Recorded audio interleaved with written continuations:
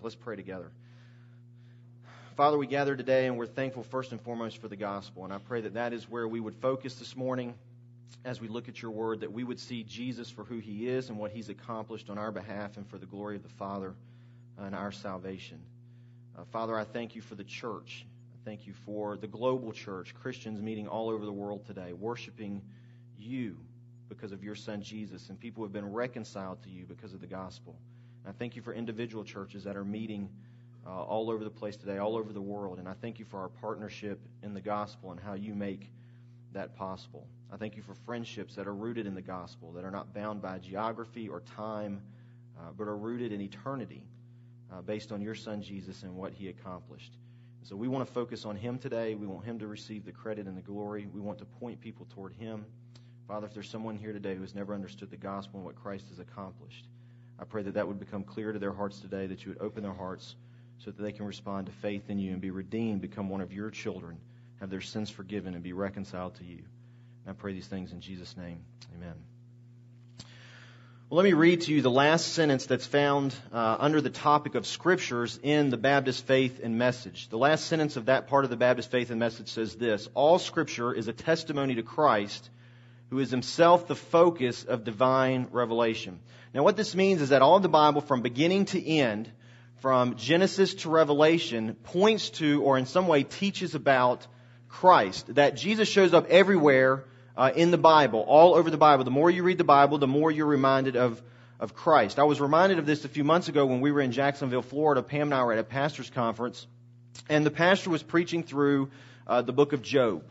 And he was talking specifically about friendships in pastoral ministry. And he was talking about Job's friends and some issues he went through with his friends. And he got to the end of the book of Job, and he got to chapter 42. And I began to read these verses we're going to read here in just a minute. And after we were done, I told Pam, I said, look at these scriptures more carefully and see what's here. There's the gospel in these verses. It's something that I've read the book of Job many times, and yet I see clearly the gospel in these verses in Job. So let's summarize real quickly the story of Job. Many of you are familiar with.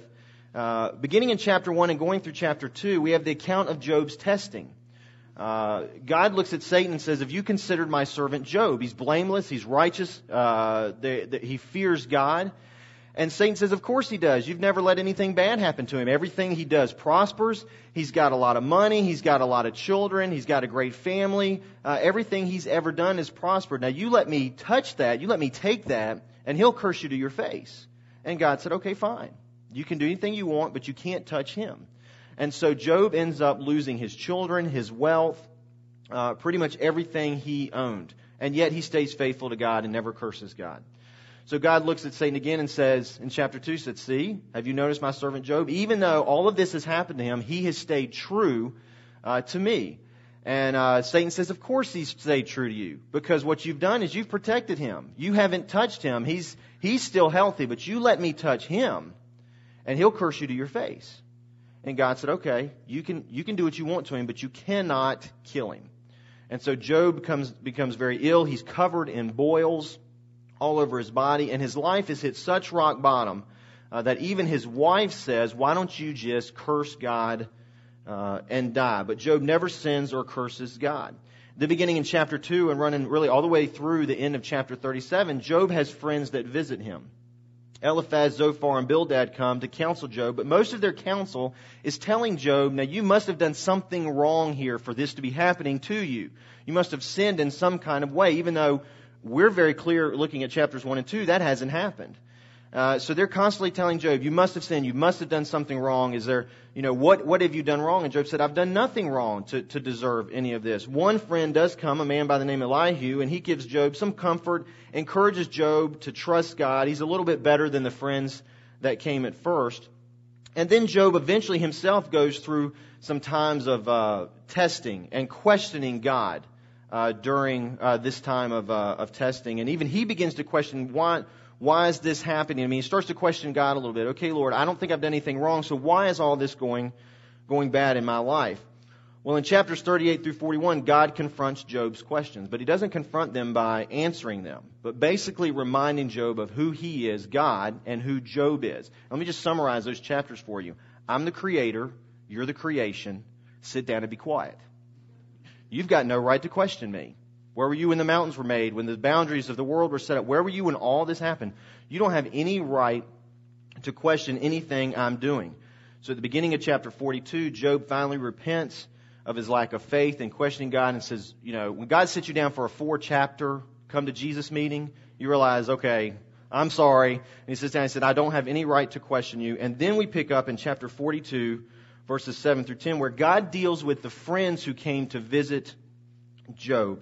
So if you would, please stand as I read chapter 42, verses 7 through 10. It says that as it came about after the Lord had spoken these words to Job, that the Lord said to Eliphaz the Temanite, My wrath is kindled against you and against your 2 friends, because you have not spoken of me what is right, as my servant Job has. Now therefore take for yourselves 7 bulls and 7 rams, and go to my servant Job, and offer up a burnt offering for yourselves, and my servant Job will pray for you. For I will accept him, so that I may not do with you according to your folly. Because you have not spoken of me what is right, as my servant Job has. So Eliphaz the Temanite and Bildad the Shuhite and Zophar the Naamathite went and did as the Lord told them, and the Lord accepted Job. The Lord restored the fortunes of Job when he prayed for his friend, and the Lord increased all that Job had 2-fold. You can be seated. So it was these verses that caught my attention in Florida, and I began to just see Christ so clearly in these verses. Now let me just lay a couple of foundations here. First of all, I believe the story of Job is true. All right. So this is not, I don't believe this is a story that was just made up in the Bible to sort of picture the cross. I believe it does picture the cross, as we'll see in just a minute, but I believe it was a true story. I believe in Job, just like I believe in the Israelites going through the Red Sea, and that's a picture of the gospel and their deliverance from Egypt. Just like I believe when Hosea was asked to marry a prostitute to communicate the truth that God makes for himself a bride out of those of us who are, all of humanity who is unfaithful. So I believe this is a true story, but one that we clearly see the gospel in.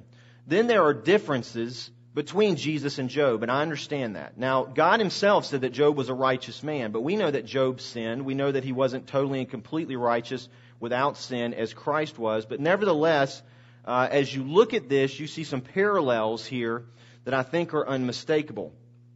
So looking at verse 42, verses 7 through 10, we see that God deals with Job's friends through Job. He offers forgiveness to Job's friends, but he does it through the person of Job. And we see in verse 7, the first truth that we have to recognize and come to grips with is humanity. Before you come to faith in Christ, you have to see this and you have to understand this, and that is God's wrath is on us. God's wrath is on us, but it's not on Jesus. Verse 7, it came about that after the Lord had spoken these words to Job, that the Lord said to Eliphaz the Temanite, My wrath is kindled against you, and against your 2 friends, because you have not spoken to me what is right, as my servant Job has. So in this verse, God gives a summary statement of Job and Job's friends, and he offers a comparison here. He tells Eliphaz that the wrath of God is on him and his friends, but not Job, because they spoke what that wasn't right about God, but Job never turned his back on God and always spoke truth about God. And here we have the distinction between all of humanity and one man, Jesus Christ. Here's what the Bible says about humanity and God's wrath. And I hear this a lot from people, that the Old Testament, I see a lot of God's wrath. I don't see much wrath of God in the New Testament. Well, I'm about to read plenty of scripture here to you in the New Testament that talks about God's wrath. Not to mention, if you've missed God's wrath in the New Testament, you have completely overlooked the cross. Because that's what it was.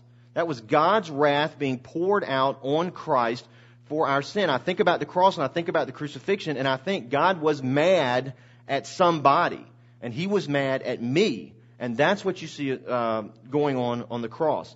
In John 3:36, it says, He who does not obey the Son will not see life, but the wrath of God abides on him. So those who are not in Christ, those who have never put their faith in Christ, are under the wrath of God.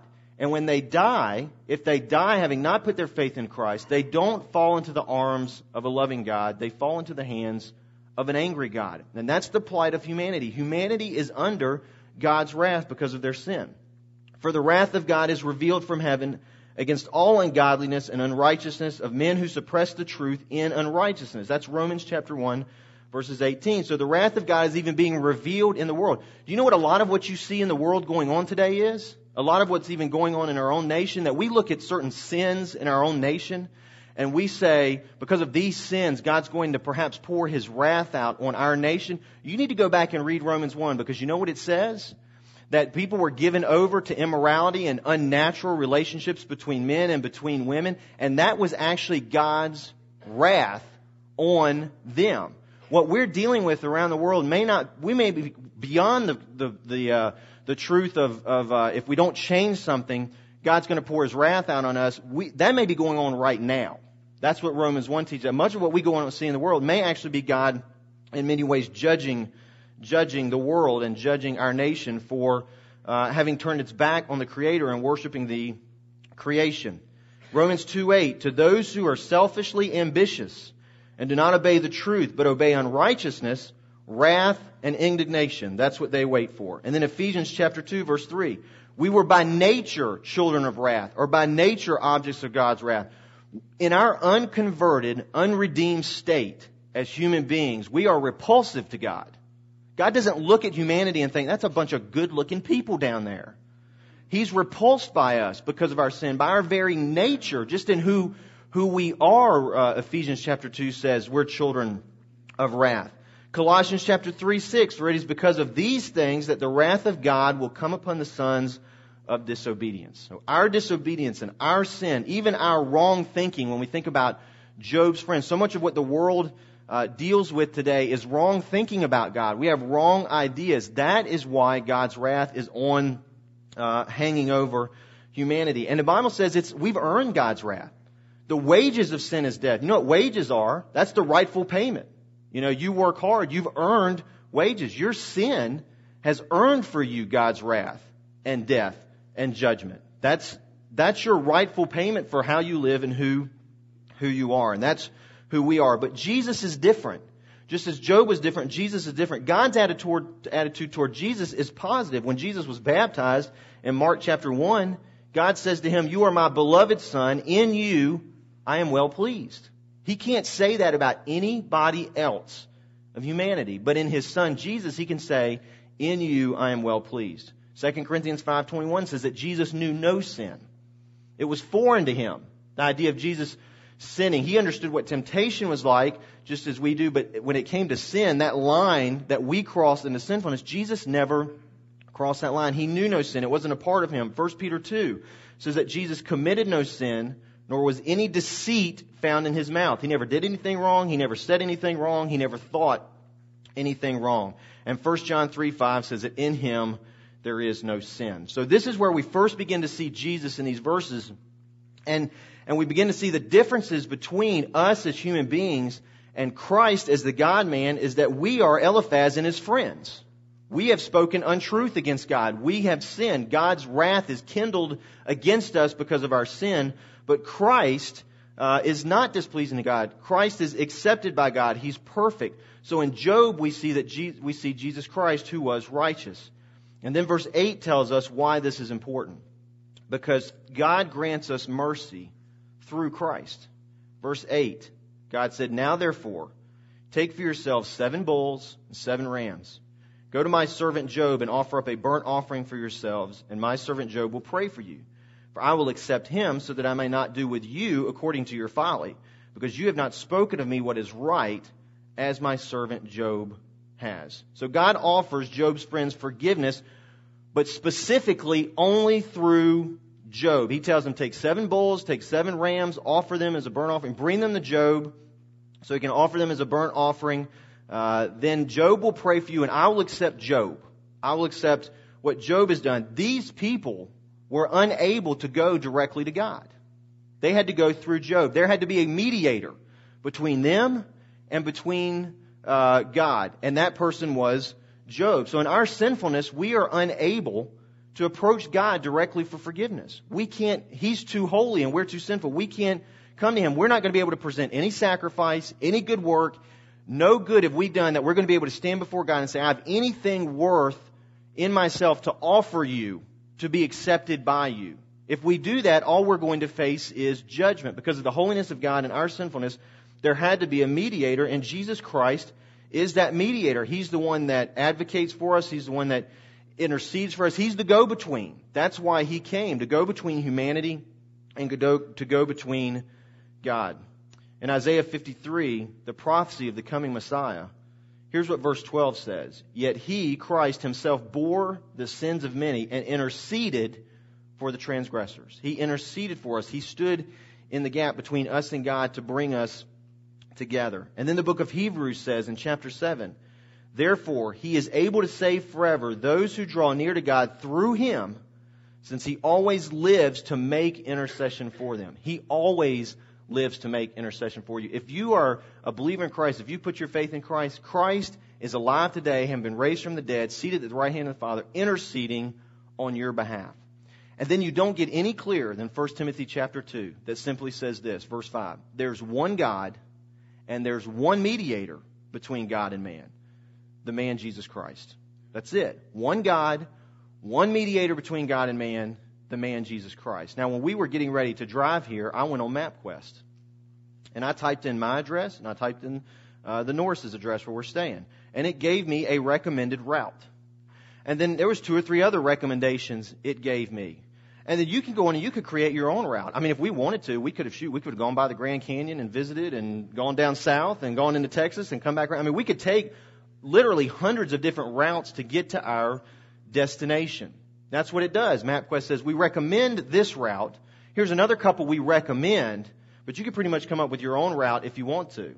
Okay? Jesus is not MapQuest. He's not MapQuest where he says, here's a recommended route. I recommend you come through me, but there's a couple of other options out there that are just as good. And in fact, if you just want to make up your own route to get there, you can go ahead and do that. Just make it up and you can go any way you want.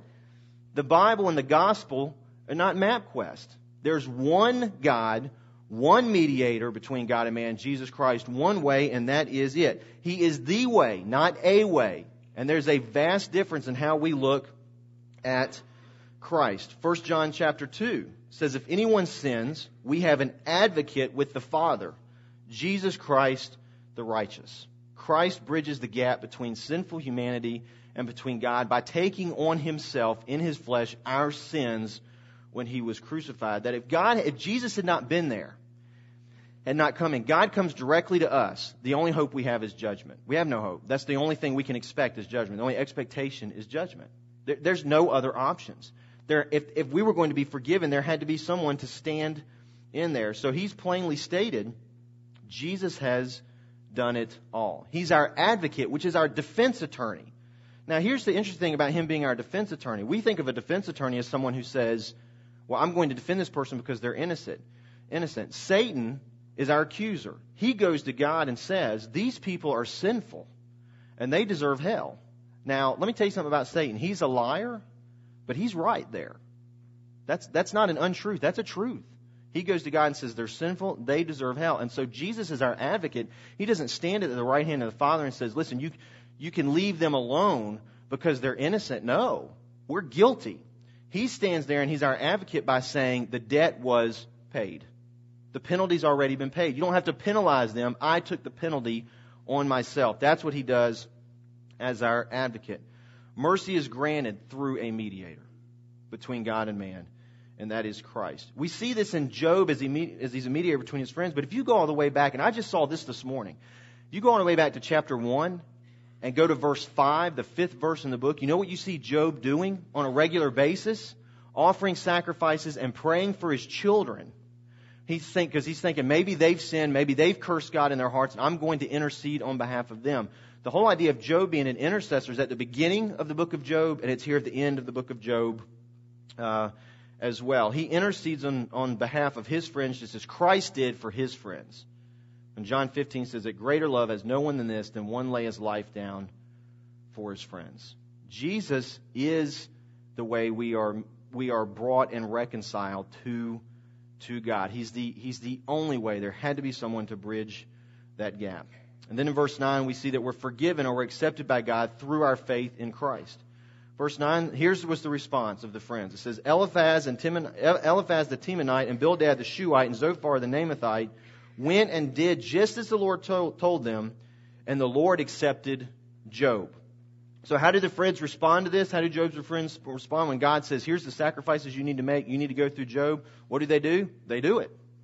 They don't argue with God. They say, if that's the way we need to be forgiven, That's what we're going to do. And they do exactly what God asks of them. The gospel says that Jesus has already done everything that needs to be done for us to be reconciled to God. We bring nothing to the table when it comes to God. And Christ has already done everything. In His death, He defeats sin by paying the sin penalty. In His resurrection, He defeats death. Everything that needed to be accomplished for eternal life, Christ accomplished in Himself. And God says simply this: trust it. That's salvation. Believe it. Have faith in it. Just believe I've done everything that needs to be done. Put your faith in me. Then He turns you into a new creation. He makes you a new person. But all you're asked to do is put your faith there. Put your trust in who Christ is and what He's accomplished. And it's very clear. God says, here's what I accomplished for you. Christ has died. He's been resurrected. That's all that needed to be done. That you don't need to do anything. In fact, you can't do anything. All I'm asking you to do is trust that it's true. So when we don't put our faith in Christ, we're basically ignoring God's commands. We're ignoring the only way He's provided to be forgiven. I want you to imagine these friends of Job listening to God and then saying, I appreciate the input there, Lord, but I tell you what we're going to do. We're going to sacrifice a couple pigeons. We just think that's a little more reasonable. Our sin wasn't that bad. We're just going to get a couple pigeons, and we're going to use some different animals. And we don't need to go really to Job. We don't need to go through him. We're just going to do it our way. We appreciate the advice and how to be forgiven, but we're going to do it our way. What would have happened? They would have been judged, and rightfully so, because God has clearly said this is the way. And if you ignore this, you ignore it at your own peril. The reason why is this, and this is the key. If you've got a Bible, write in it, underline it, circle it, whatever you want to do. It's at the end of verse 9. We see it in verse 8 as well, but at the end of verse 9, it says this: the Lord accepted Job. Go back up to verse 8. That's exactly what God said He would do. He said, my servant Job will pray for you, and I will accept him. The Lord accepted Job. Not the friends. It's not even really mentioning the sacrifice as much as it's saying God accepted Job, the person of Job. Here's what you need to understand. When you put your faith in Christ, God is not accepting you. Okay? He's accepting Christ for you. All right? That is why once you've come to genuine faith in Christ, quit worrying about whether or not God accepts you. He never accepted you to begin with. He accepted Jesus. It was His life, His work, His death on the cross, His resurrection, His righteousness. And all salvation is, when you put your faith in Christ, is you agreeing to hide under that, under Christ's righteousness, and accepting the penalty that He paid. God doesn't accept you. He accepts Christ. And that's where your security lies. So there are people who have genuinely put their faith in Christ, they're trusting in Jesus, they are so worried God's not going to accept me because of their past or because they make a mistake. And I want to look at them and say, and I do, He never accepted you to begin with. Your salvation was never based on anything you did anyway. It was based on the finished work of Christ. So quit worrying about that. This is what we're talking about, where true freedom comes from in Christ. You have the freedom to live without the worry that you're going to be condemned even when you mess up, which we all do. If you've genuinely trusted in Christ, He's changed you. God bless you for being concerned about your sin. We have way too many Christians or professing Christians out there who aren't concerned about their sin. But nevertheless, if you're concerned about your sin, just the very next thought, the first thought when you sin should be guilt. That's the Holy Spirit convicting you. By the way, that's an act of mercy. It's not trying for God to make you feel bad about yourself or make you wallow in your sin. It's an act of mercy for Him to convict you. Your very first thought should be, I am guilty. I've sinned here. Your very next thought, following up with that, is Christ has paid for that. Listen, God never meant for you to live in guilt. It's a terrible way to live. Because don't live in guilt. If you did something wrong, okay, then confess it and move on. But you shouldn't live in guilt. If you didn't do anything wrong, you shouldn't feel guilty. But God never meant people, especially His people, to live in guilt. Christ has paid for it. It's done. He took it all on Himself. And so you can have confidence in that, and you can live freely, and you can confront your sin, even the ugliest parts of who you are deep down inside that nobody else knows about, nobody sees. You can confront that, and you don't have to run from it because you know Christ has paid for this sin. It's not being held over my head. It's paid for. It's already been accomplished.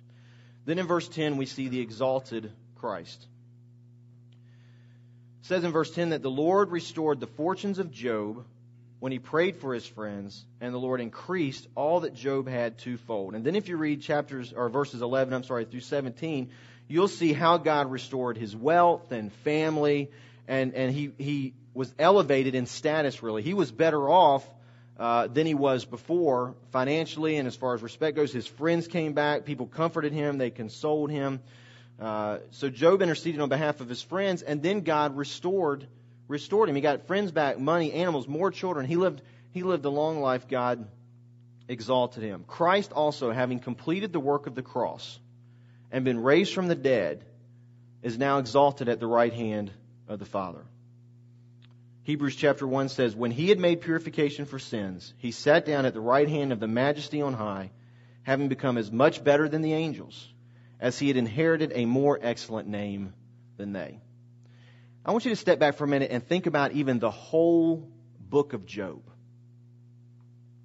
What you have in the book of Job is a man who had done nothing wrong, who was pretty exalted at that point already. He had money, he had fame, he had fortune, he was well respected, he was godly, and yet he had done nothing wrong, he was innocent, and he goes through an unbelievable time of humility and degradation and suffering and pain. No fault of his own. All right, so he walks through this. As he walks through this, he gets to the end of it. He remains faithful to God. He remains faithful to God, so he is able to intercede. Because he remained faithful to God, he's able to intercede on behalf of his friends.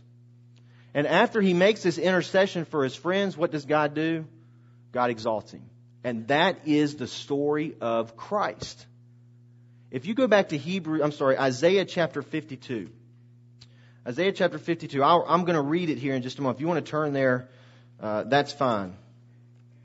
I want you to listen to Isaiah chapter 52. I'm going to read Isaiah chapter 52, verses 13, all the way through the end of Isaiah 53. And you will see this pattern. The exalted one, who though he is innocent, is humbled and goes through suffering to intercede for people, and then is exalted again. Isaiah chapter 52, verses 13. Behold, my servant will prosper, and he will be high and lifted up and greatly exalted, just as many were astonished at you. So there you have, this is who he is. Verse 14, so his appearance was marred more than any man, and his form more than the sons of men. Thus he will sprinkle many nations. Kings will shut their mouths on account of him. For what had not been told them they will see, and what they had not heard they will understand. Who has believed this message? And to whom has the arm of the Lord been revealed? For he grew up before him like a tender shoot, and like a root out of parched ground. He had no stately form or majesty that we would look upon him, nor appearance that we would be attracted to him. He was despised and forsaken of men, a man of sorrows and acquainted with grief. And like one from whom men hide their face, he was despised, and we did not esteem him. Surely our griefs he himself bore, and our sorrows he carried. Yet we ourselves esteemed him stricken, smitten of God, and afflicted. But he was pierced for our transgression, he was crushed for our iniquities, and the chastening for our well-being fell upon him, and by his scourging we are healed. All of us like sheep have gone astray. Each one of us has turned to his own way, but the Lord has caused the iniquity of us all to fall on him. He was oppressed and he was afflicted, yet he did not open his mouth. Like a lamb that is led to slaughter, and like a sheep that is silent before its shearers, so he did not open his mouth. By oppression and judgment he was taken away. And as for his generation, who considered that he was cut off out of the land of the living for the transgression of my people, to whom the stroke was due? His grave was assigned with the wicked men, yet he was with a rich man in his death, because he had done no violence, nor was there any deceit in his mouth.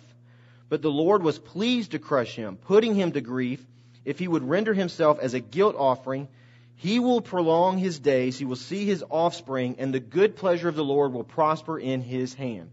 As a result of the anguish of his soul, he will see it and be satisfied. By his knowledge, the righteous one, my servant, will justify many, as he will bear their iniquities. Therefore I will allot him a portion with the great, and he will divide the spoils with the strong, because he poured out himself to death and was numbered with the transgressors, yet he himself bore the sin of many and interceded for the transgressors. That's Christ. Exalted, then humbled, interceding in between God and man on our behalf, raised from the dead, exalted again. Philippians chapter 2, verses 5 through 11 give the same pattern. Have this attitude in yourselves, which was also in Christ Jesus, who, although he existed in the form of God, there he is, God. Jesus was God. He existed in the form of God, did not consider equality with God a thing to be grasped. But he emptied himself, taking the form of a bondservant, and being made in the likeness of men. Being found in appearance as a man, he humbled himself by becoming obedient to the point of death, even death on the cross. For this reason also, God highly exalted him and bestowed on him the name which is above every name, so that the name of Jesus every knee will bow, of those who are in heaven and on earth and under the earth, and that every tongue will confess that Jesus Christ is Lord, to the glory of God the Father. Same pattern.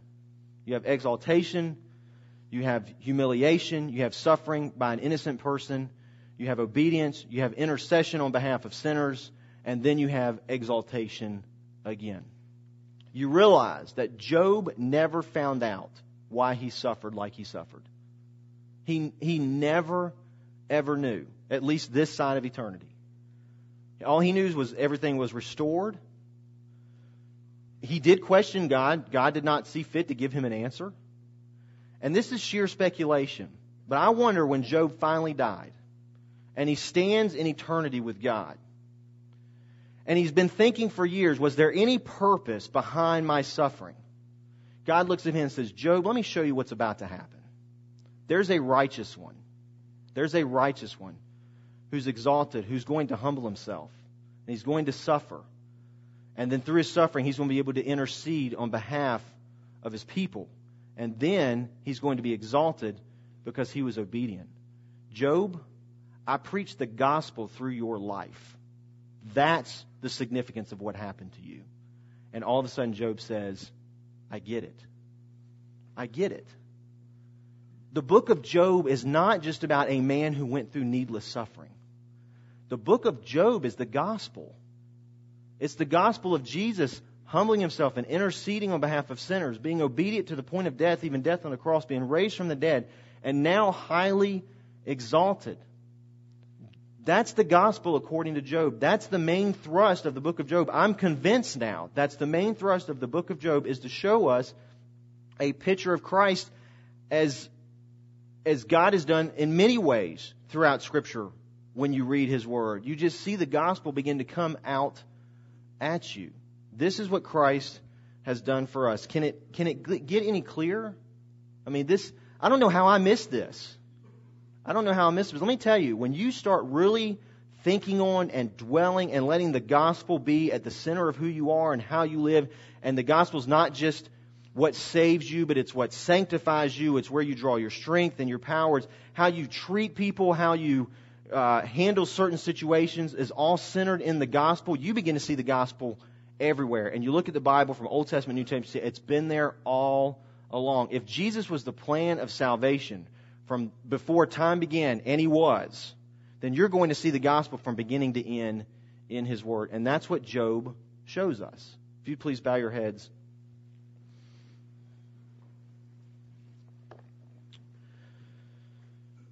Just a moment, I'm going to pray. And when I'm done praying, Pastor Jared's going to be standing here at the front. For those of you who are here and you have put your faith in Christ, you know for sure you're a believer in Christ, I want to tell you something. I want to remind you, we all need to be reminded of this every day. Jesus has paid it all. It's paid for. Quit wallowing in your guilt. Quit letting it eat at you and control your life. That's not why He died. It gives God great satisfaction and glory for you to confess that and admit it. It's not demeaning the gift He gave you. It's confessing truth. He's paid for it. That's what He loves for you to do. To admit, yes, I understand. This is true. And learn to live out of that instead of a legalistic attitude that holds you down because you think you can never measure up. You can't ever measure up. God knew that. That's why Christ came. He knew there needed to be a mediator, but there was, and a perfect mediator who died for you and was raised from the dead. and simply says, trust me. Trust me. That's all I'm asking. If you're here this morning and you've never put your faith in Christ, you need to understand there is one God and one mediator between God and man, and that is Christ Jesus. There aren't many ways. It's not you being a good person. It's not you being a moral person. It's not you being a great husband or a great mom, a great dad. That's irrelevant.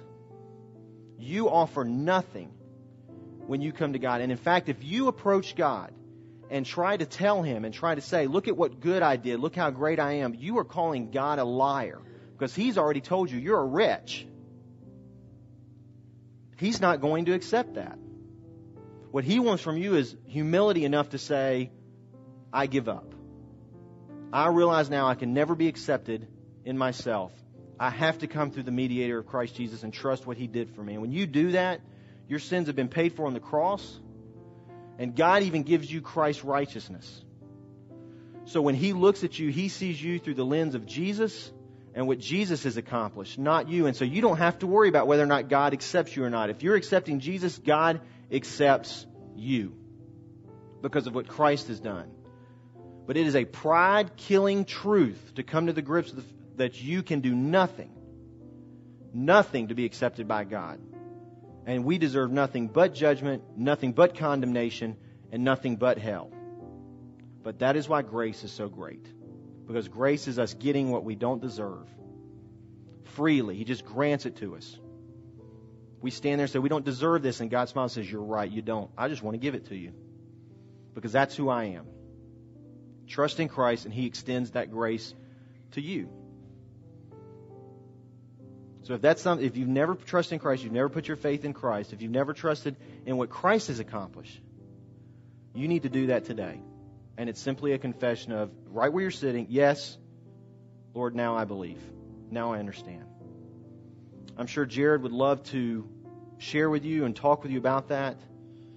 I'm sure he'd love to pray with you. So in just a moment after I pray, he's going to be standing here at the front.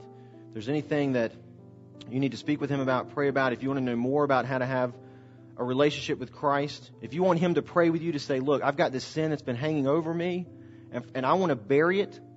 I want to trust that Christ has paid for it and walk away from the guilt. He'll be glad to pray with you so that you can live in the freedom that Christ meant you to live in.